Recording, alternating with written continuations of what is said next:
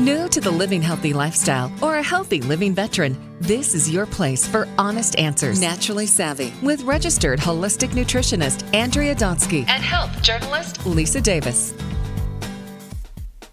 Hi, I'm Lisa Davis. My co-host Andrea Donsky is away today. I remember hearing this word many years ago and been trying to put it into practice ever since, with some success sometimes, and other times I get lost in the clutter of my own mind. We're going to be talking about being present with mindfulness, and we've got the fantastic Anna Black with us. She has written some fantastic books. Today we're going to be talking about mindfulness and also the Little Pocket Book of Mindfulness. I'm so thrilled to have you on the show. Anna, welcome. Hi, thank you very much for inviting me. I'm delighted to be here. Well, when did you first get involved in mindfulness, or when did this become part of your consciousness? Probably going back to about 2002, 2003. I was looking for a way to manage my own stress, just the typical work stress, life stress that we all face. And I just came across the book Full Catastrophe Living by Jon Kabat-Zinn. And it just was a real eye-opener for me. And I was really enthused about this particular secular format of mindfulness.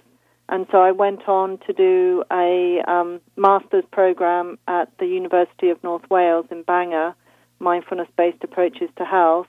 And then I started teaching in central London from about 2006, whilst I continued to work full-time in publishing.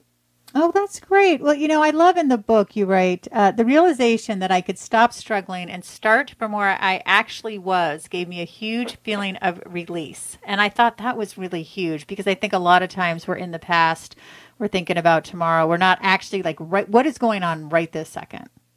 And I think it's so easy to, we can really resist how things actually are when they're not how we would like them to be. And, it's understandable, but it can take so much energy wishing that things were different and trying to make things different when sometimes it's just really not possible. And so actually when we accept that, when we realize that, it becomes a very active process that we can then from a starting place of actually acknowledging how things are, make the right choices about what we do next. I like that. In the book, you write, mindfulness defined, deliberately paying attention to things we normally would not even notice and becoming aware of our present moment experience as it arises, non-judgmentally and with kindness and compassion. And what you said a minute ago was so profound about if we're not where we want to be, right, then it's easier not to pay attention. Exactly. And that's what we do a lot of the time. We move into autopilot. We kind of zone out. And again, it's understandable when maybe it's a noisy commute or it's some, very routine-oriented activity that we're doing day in and day out. And we just, we don't want to be present for it. But unfortunately, the downside of that is that it becomes our default. And so we actually then zone out of everything in our life, including all those small positive moments that can have a really big difference in our lives. So how do we tune into those moments so we don't miss things? Because so often, like I said, we're also so, overcommitted and stressed out and overly connected and looking at our phones and everything else going on right now. It is. In many ways, it's so simple, because it really is just paying attention to our experience. So that's our inner experience, thoughts, emotions, physical sensations, as well as our outer experience. So the sounds around us, the weather, nature, whatever. So the hardest thing is remembering to do it. So even if for example, this morning I was out early walking my dog in the park, and there was that moment when I felt the sun on the back of my legs, but the coldness of the early morning air, and I could hear the birds singing. And just for a minute or two, I was just so present in that moment, and it was terrific. I love those moments. I think nature is one of the best ways. Nature is such a good way to access this type of being, I think. But we can also access it just by tuning into our breathing, just tuning into our body. What are we feeling now in this moment is always really interesting. Are we sitting hunched over so our body's kind of contracted? You know, if we just make a small adjustment and sit up tall, how does that feel? How does that affect our mood? And there's such a strong mind-body connection that that really we can help us help ourselves really, as well as get really important feedback about how we're feeling. Yeah, and I like that. And, I'm one of those people, I'm very hands-on. I like to have something to help me out. So let's talk about this mindfulness on the go. This has 52 cards, 64-page illustrated book. It's beautiful, by the way. Who did you do the illustrations or the paintings? No, they're gorgeous. They have a terrific illustrator, Amy Louise Evans, and she's done all my books, and she's done a great job, I think. Yeah, she really has. But it's a lovely little package. It's calming. Yeah, it's calming just looking at it. It's gorgeous. So the idea, the reason I wanted to do something like this was really to help people integrate mindfulness into their daily lives. So when you're trying to do this on a regular basis, the choice of things one can do can be overwhelming. What shall I do today? Am I going to pay attention to my breath? Am I going to do this or to do that? And so the idea is really simple. You just pick one of the cards at random, and it'll either be an activity card, so something that perhaps will help you be aware of habitual patterns of behavior or thought, or it might be a practice card, so something like maybe tuning into your body once or twice a day. And just for the day, you just do that one thing. And so over time, hopefully you become so familiar with these practices that you just find yourself doing them anyway. And then one of the things I really wanted with the random nature of the card and choosing a card that was sort of out the deck was that you just did whatever it told you rather than choosing the one you wanted to do. Because sometimes, I like that. It's quite helpful to perhaps explore something that normally we wouldn't want to, maybe go out of our comfort zone a little bit. And so this is just a really sort of gentle way to help you do that. I think that is so brilliant because I could see myself being like, okay, if I'm I like that one where you're at the stoplight, right? And you tune into your body, tune into your breath. I do that regularly, but what if there's something where I'm like, nah, I don't want to do that. It's like, oh, okay, but I picked it or I didn't pick it. I mean, it's random and now I'm going to do it. And so I like that because otherwise you're right. You said it perfectly. You're just going to stay within your comfort zone.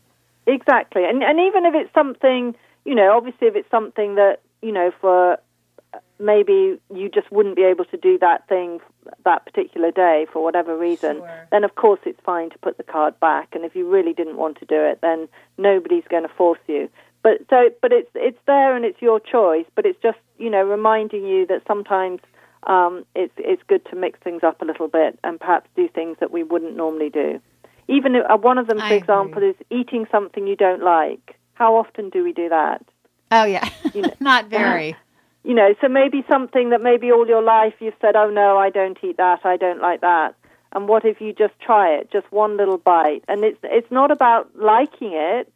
It's just about exploring this and being willing to turn towards and perhaps do something a little bit different and explore what that not liking feels like in our experience. So the thoughts that come up, the emotions, the physical sensations in the body.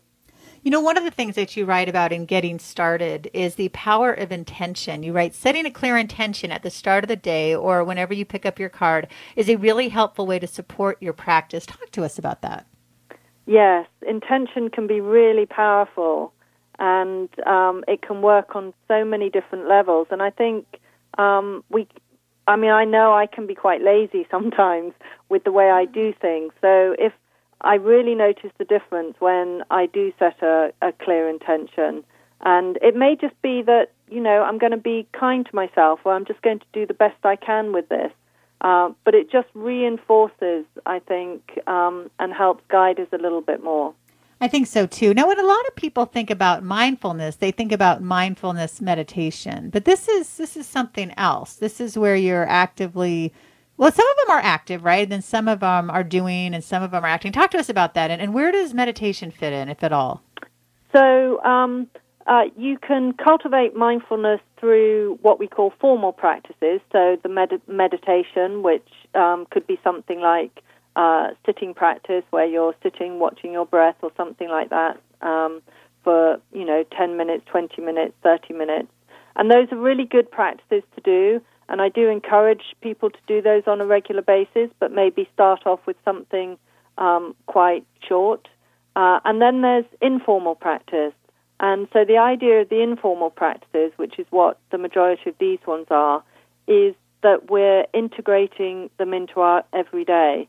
And that's often what people find most challenging, because it's when we're going about our daily life at work or with the kids or at home that actually that's when we're getting pulled in 101 different directions, and our cell phone's going, and, we've got all these demands on us. So the challenge often is actually it's easier to sit and meditate for 10 minutes in the quiet space at home than perhaps in the office, to stay present and focused. So the idea of the informal practices is you're bringing your mindfulness into your everyday and cultivating it in these challenging circumstances. Now, in your book, The Little Pocketbook of Mindfulness, don't dwell on the past or worry about the future. Simply be in the present with mindfulness meditation. So this is yet another. You've done so many great books. I mean, it's really, the work you've done is really incredible. And you also have this, I'm assuming it's the same artist, those beautiful illustrations in this book as well. And I think to have a guide that is so well done can really help us on this journey. And in chapter 1, you talk about what is mindfulness. Chapter 2 is tuning into the body. Breathing is a great way. What are some other great ways to tune into our bodies?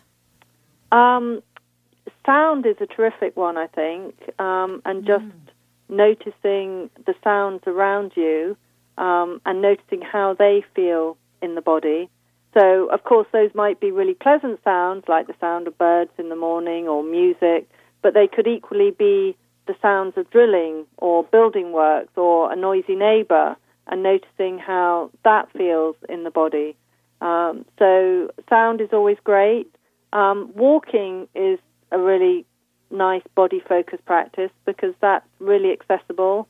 You can do that just being out for a walk in the park, or maybe just walking around the home or the office, if you're going from one room to the next, just using that as an opportunity to drop your attention to the soles of the feet and just be in the body. Just know what you're doing while you're doing it. So walking rather than looking at your cell phone, thinking about what you're going to do next. And that is so challenging right now. I mean, I always find myself looking at my phone and I think, put it away, just be present. Right. But then I'll think, but what if so-and-so wrote, or, oh, shoot, I forgot to do this, or what about that? I mean, today I had to bring my daughter to an appointment and she's trying to show me something in a book and I'm on my phone and I put it away, but then I realized that I made a mistake on something. I have to fix it. She's like, Mommy, you're back on your phone. I'm like, I'm trying not to be. I swear I'll be, So sometimes there is something you need to attend to if it's for work or something, but you have to be able to separate and not always be on your device because it's just harmful for us. It is. And I mean, I to be honest, phone practice is a really challenging one for me too. I am overly attached to my phone. And I think this is where something like mindfulness can be helpful, because you can just pay attention to how you're using something like that and just noticing whether actually you're checking it, every couple of minutes. And you're checking it in a very automatic way, just out of habit or boredom, rather than because actually there's a genuine reason. So the first thing we always encourage people to do is just pay attention to what you're doing now. And just notice it. So don't judge it. Don't give yourself a hard time about it. It's just like, there I go again, going on Facebook, checking my emails, whatever it might be. And then once you have brought it into awareness, then you can start making choices and say, okay, I'm going to be very clear about when I want to access my phone. If you do need to use it for a particular reason, then of course you have it there. But maybe you turn it off, or you don't bring it to the dinner table, or if you're talking to your kids, you put it away. So you maybe create some boundaries. If you feel that the relationship you have with at the moment is a bit unhealthy, and it could be that it's not, and in that case, you don't have to do anything. So it really is very individual about what each person discovers for themselves and what they would like to do differently. So it's not about anyone telling somebody you need to do this or that. I think it's much better that people explore for themselves what would be helpful for them. I agree. And I think what you have in the book with the cards and with your book, looking at the little pocket of mindfulness, little pocket book, of mindfulness, I think it makes a difference because it gets you to slow down. One area of mindfulness that I have gotten better at is mindful eating. In terms of when I am eating, I really focus on it. I close my eyes. The other night at dinner, it was funny. My daughter looked at my husband, her dad, and she said, "I'm going to imitate mommy." And she closes her eyes. She's like, I'm like, "Hey, I'm being mindful, okay?" And you should imitate mommy. This is a good thing to do, especially if I'm eating something really decadent. So I'm not just, so I'm really into it. I'm into the moment. I'm eating that rich chocolate dessert. That's just a special occasion kind of thing. And I mean, I'm in the restaurant closing my eyes and making sounds. I don't care what people think. I'm having fun. But that's great. Particularly if you're having a treat like that, it is a treat. So enjoy it. Be present for it. Too often we'll have this endless debate in our head about, am I going to have that piece of cake or whatever, or dessert? Oh, yeah. And then when we eat it, we start feeling guilty. I shouldn't be having this. Oh, no, what are the calories and all of this kind of thing. And so we spoil the experience of eating it. So if we are giving ourselves a treat like that, then I would say be present for it and savor every single mouthful. And it's so much tastier and so much richer for doing so. Oh, it really is. Jumping back into your book, hold on one second, I apologize, that little pocket book of mindfulness. My screen went blank there for a second. I didn't want to mess up the title. You talk about being with the difficult. Talk to us about that, because I think that goes back to what we opened with when you were talking about if you're not happy where you are, it's easy to not focus or not be present.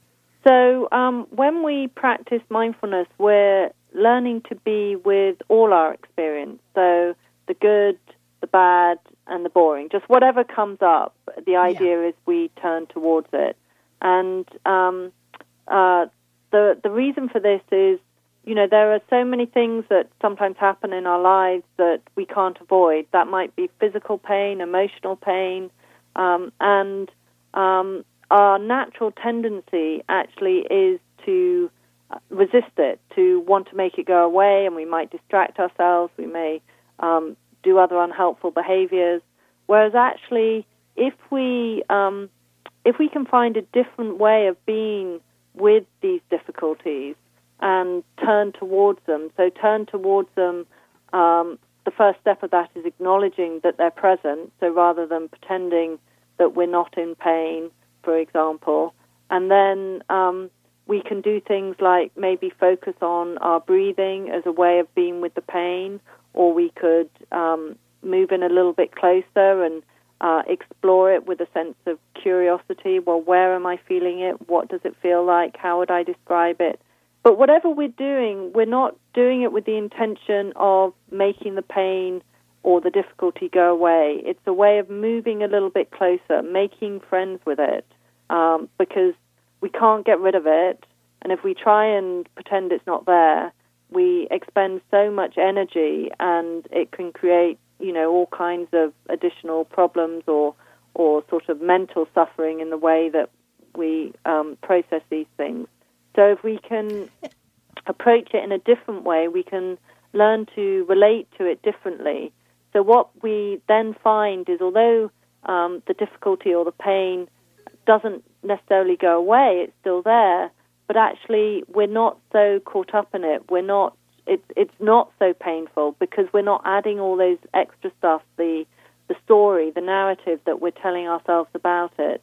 So it becomes easier to be with it.